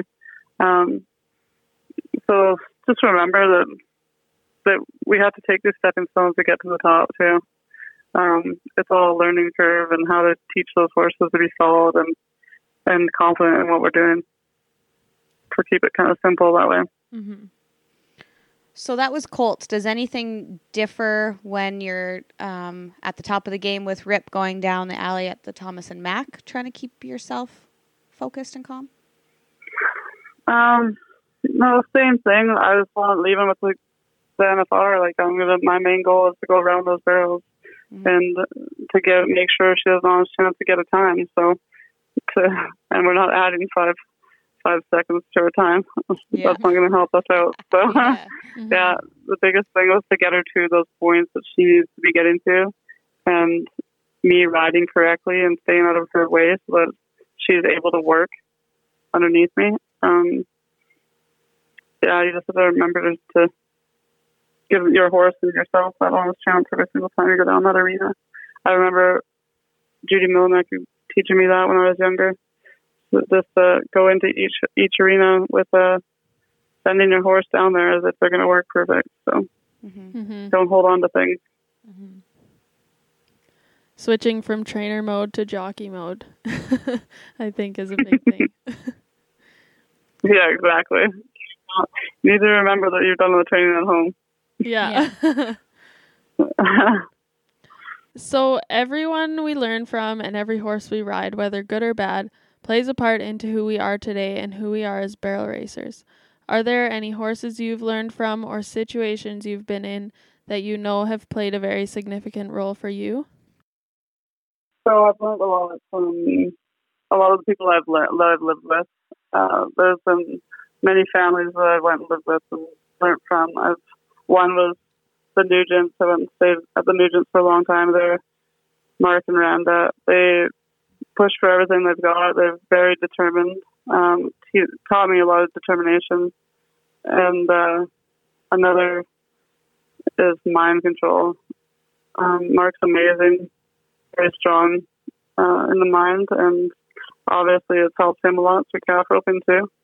Another one is Shelley Shaw. She's helped me a lot. Just being a very honest, solid, and giving yourself an honest chance through life, and never thinking that you can't do the best, that the best can be done. Another was Monica Wilson. I lived with her for a long time, and she taught you the dedication. So you had to be out there every single day. If you went and had fun, you better be ready to work harder the next morning. Yeah. So no slacking. Yeah. Judy Millimaki was one. She was one of the clinics I went to when I was younger. She told me to quit listening to the birdies on the fence and be confident in what you knew. That's a good one. Because everyone wants to have a little victory in their life, so they want to be the ones that have taught you. Yeah, and a lot of horses. Like I've run many security horses. They've taught me a lot, going through their different stages. Like every single stage, you see them grow, and that's the biggest thing that teaches you to be a better rider, is being able to let them blossom even as they get older and let them form into their style themselves. Yeah, they do need us to be able to help them when they're younger and get them to those stages where they can be confident. But it's the biggest thing is quit training at one point and let them actually show them what they have. So I've had Smokeham. He was a really neat maturity horse I ran for a long time. He did wonders in the maturities, and he was a hard one at the beginning though too. He was a bronchi and got sold and came back to me, and then we ended up winning a ton of the maturities. And I told the people that he wasn't ready to go anywhere, and they insisted on wanting to have him. But anyway, he came back to me, and we got to do our victories anyway. So it was awesome, and I got him back. He carried on and took a lot of girls to national college finals and high school. He's still going down across the line. And then he was reserve champion for the Canadian facilities as well. And Phoenix, he was the 4-year-old that I made nationals on in high school rodeo, but I didn't take him because I was obviously uneducated and too young. I didn't think that it was fair to take a 4-year-old on the road that far to Wyoming and stuff, so we didn't go. And then, so I've learned a ton just through the travels and stuff, and what the horses can do and how to look after them, obviously, correctly since I was young.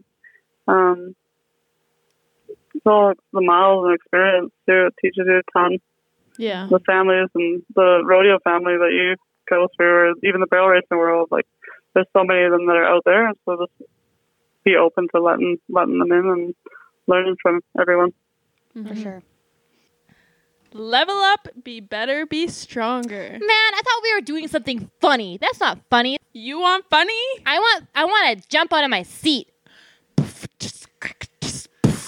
Oh, I heard horseport is the code you got to use when you go to Level Up Apparel and you get the hats we do. Oh my God, I love it. It gets the people going. Anyways, guys, if you see us on Instagram, see us on Facebook, just know that if you use the code HORSEPOUR at Level Up Apparel, you'll get a discount code on your hats, your jackets, your vests, your sweaters, your t-shirts. Anyways, I hope you like our wrap and enjoy the rest of this episode. So before we kind of move into our final section of your future plans and goals, since the American is approaching and we know you've made an appearance there, could you tell us a little bit about that experience and if you think that going back is a goal of yours? Yes, I do. I love the American. That's probably one of my favorite rodeos. Yeah, it's pretty neat. I would like to go. I like how the way they did it this year. I would like to run on that new pattern that they've done. It's such a neat atmosphere. like even doing the qualifier was really cool, like going through the qualification style as well, rather than just making it to the NFR. But it was neat to just run in the little arena there at Fort Worth, and then running into the final round at Dallas there. Yeah. I don't know. It is an amazing experience to go there, and the amount of money you're able to run for. It's just neat to have those opportunities nowadays that they're bringing that into them, and it's even neat that they're bringing the breakaway into it. Yeah. So that's How did you qualify? so much more. How did you qualify Carry on. for those ones? Was it through a qualifier or through like invites from your successes at other rodeos? I qualified the first year. I qualified through Winning Canada. So yeah, Winning Canada makes you get in automatically Oh, okay. to the qualifier finals or the semifinals. That's what it is. And then you have to go through that. You go through those runs, and then you get into the main finals. That was when I was running RIP, and then the last year I won one year in the top 12 at the. I think it was top 12 or top 15. I can't remember. The NFR, you get into the American as well. Okay. Oh, okay. So do you? But you get automatically straight into the finals if you go to the NFR. I went last year. I ended up running. I didn't even know which horse I was running until that morning of the American. Really? Yeah, I was planning on running. I was planning on running Miami, and she got a little hot because the torches went off when I was doing my practice run. And she was just came unglued.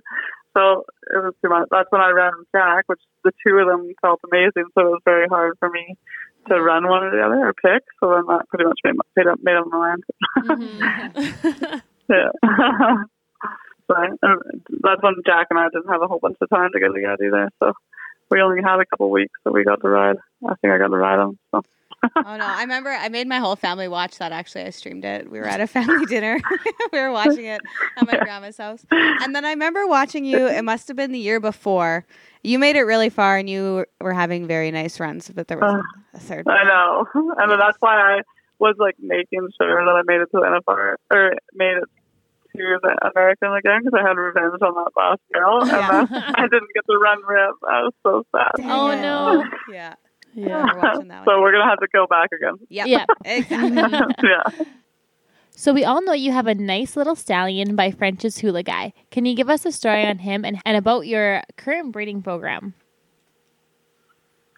So he came to me through, I got him off of Jody Newdorf, which I was obviously fell in love with the Hula Guys and figured I was going to need one for a lifer. Yep. So it's easy because I'd be very sad if Hula Guy passed away and I didn't have any way of having his lines. So that's why I grabbed him. And I've always loved the Streak of Fling. I love Sarah Rose's horse, that's Bling. So he has been pretty neat. He's actually, I've had him since he was a yearling, and I started him like we rode him bareback, and then we threw the saddle on. We've done everything, and he's been like super chill through everything. Could not care about any of it. This year, he's gotten to realize that he's a stud, and he's getting better. He's growing up. He's really sick. We want to be able to, he came with me to Arizona actually last year. So he traveled a bit with me too.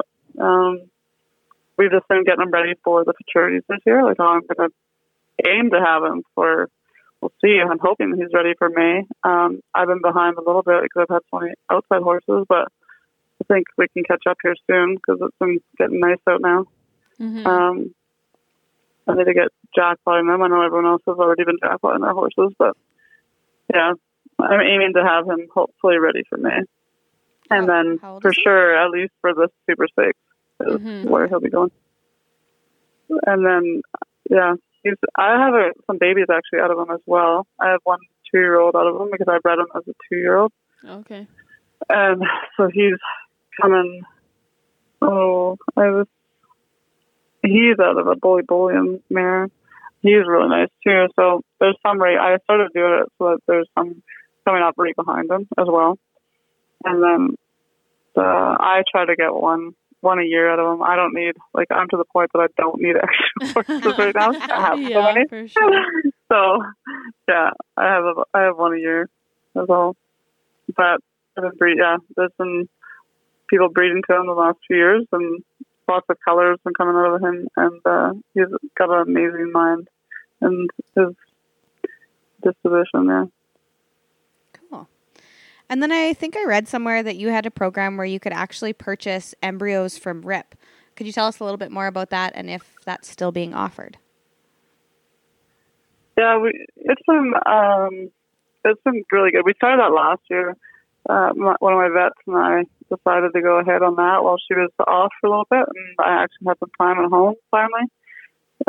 We tried it the year before, but it was too hard with running.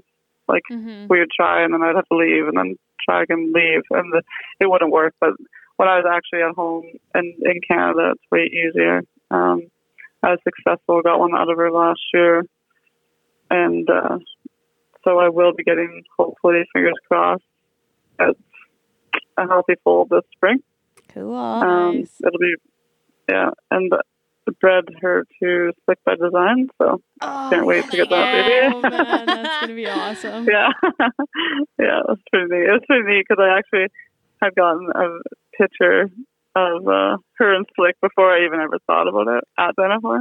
And then I was like, last spring, I was like, oh, maybe that's what I should do. And I would definitely, while she had time off, I was like, okay, let's do this. And I ended up getting one over. This year I'm gonna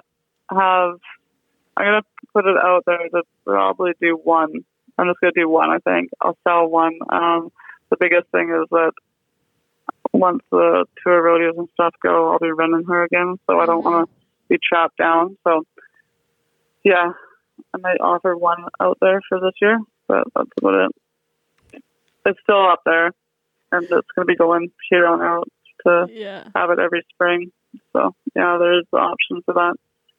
Cool. It's pretty neat to be able, like, you can clone horses and stuff, but why clone them when it's not a gelding? So we can just have her reproduce them. Yeah. So are the eggs best? Like, do you just kind of do it on demand, or do you keep some frozen type deal? Can you do that? No, we actually do it a whole different way. My vet, Quinn Gaviga, he's from Cache Creek here, and so Rip will just go stay at his place, and he'll inseminate her and then take the egg out that's been fertilized and then put it into another mare.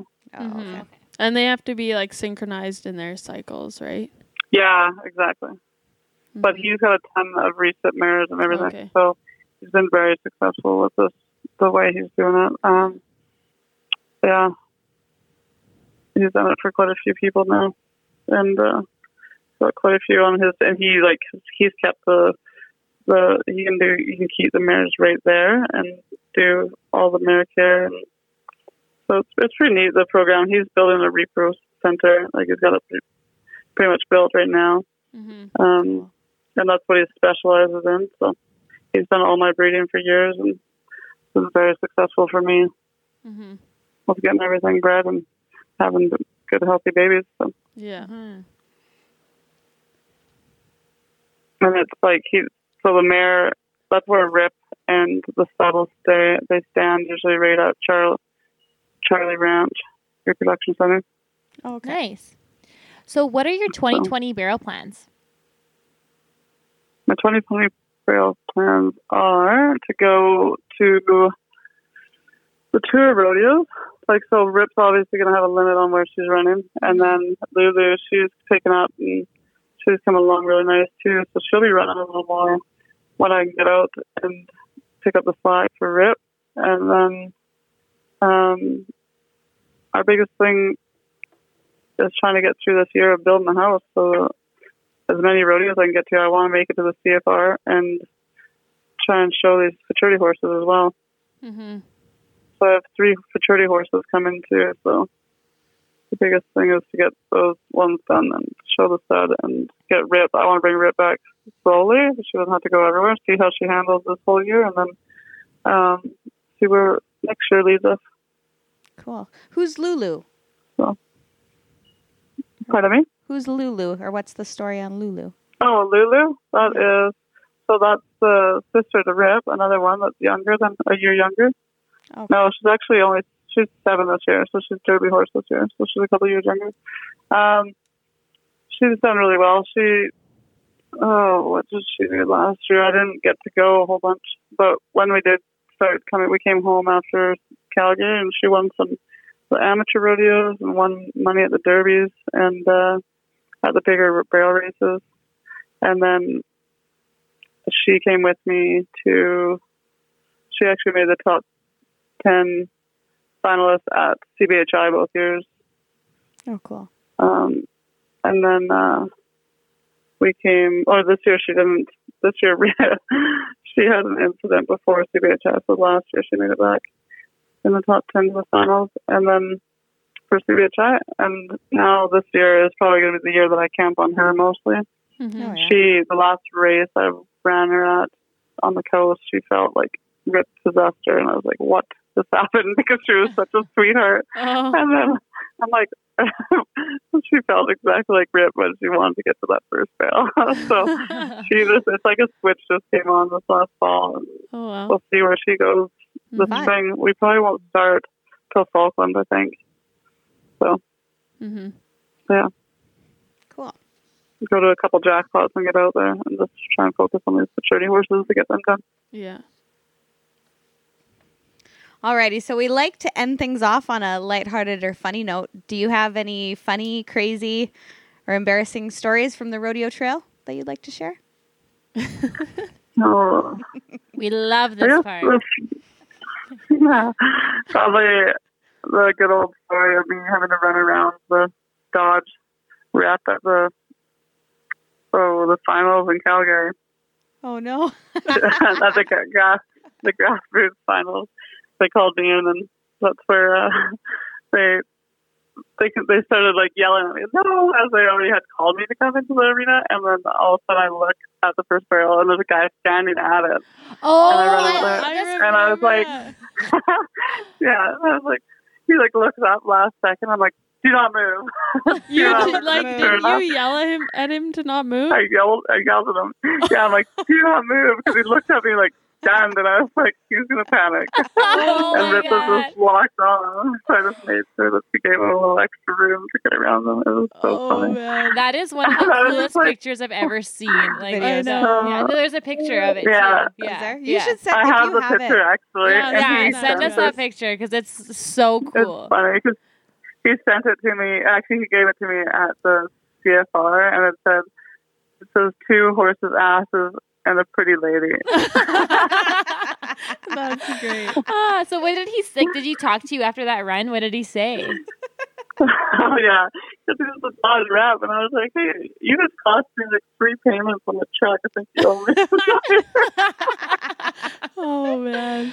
That's crazy. It was pretty funny, but it was pretty lucky that I was in good spirits of it because I wasn't chasing the CFI. I was already in the season leader, Yeah, so yeah. it was lucky that it happened to me. Yeah. Oh, yeah. So, like, when you saw him there, what went through your mind? Were you like, oh, crap, should I stop? I was Or like, keep made it. I was just running in there. I was like, oh no, this poor guy. And I couldn't even think of the rule book what ran through my head that whole time. I'm like, I don't know if this is gonna if they're gonna give me a rerun or what. For some reason, I pretty much blanked out and just wanted to save the guy's life, so I didn't run him over because I knew my horse was locked on.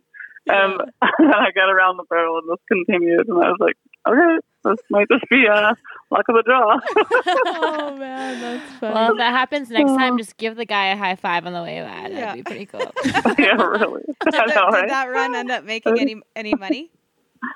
No, we were just a little bit off. It wasn't actually too bad, but Okay. we just had to go one stride by. Yeah. Yeah, that definitely could have been some check payments. That's for sure. Yeah, exactly. Oh man. So, yeah. So where can people find you on social media if they want to follow you and Rip and Lulu? So Facebook, they have my professional page. I'll be all over that for this coming season. Carmen Pawsey on Instagram, And then I have a website that's got everything on it at CarmenPoswan.com. And then, where else is there? I think that's about it. Well, thank you so much, Carmen, for taking time out of your day for doing this interview. I know you have 18 horses at your house that keep you busy, so we really appreciate you taking time out of your busy schedule to talk to us. Mm-hmm. Thank you. Thanks for having the interest of calling, and I'm sure I'll see you guys down the trail this year. We'll be there with a big sign. Yeah. We'll be You can introduce yourself. Yeah, for sure. All right, we'll come back with you guys on this podcast. Thank you very Thank you. much. Thanks. Bye. Bye.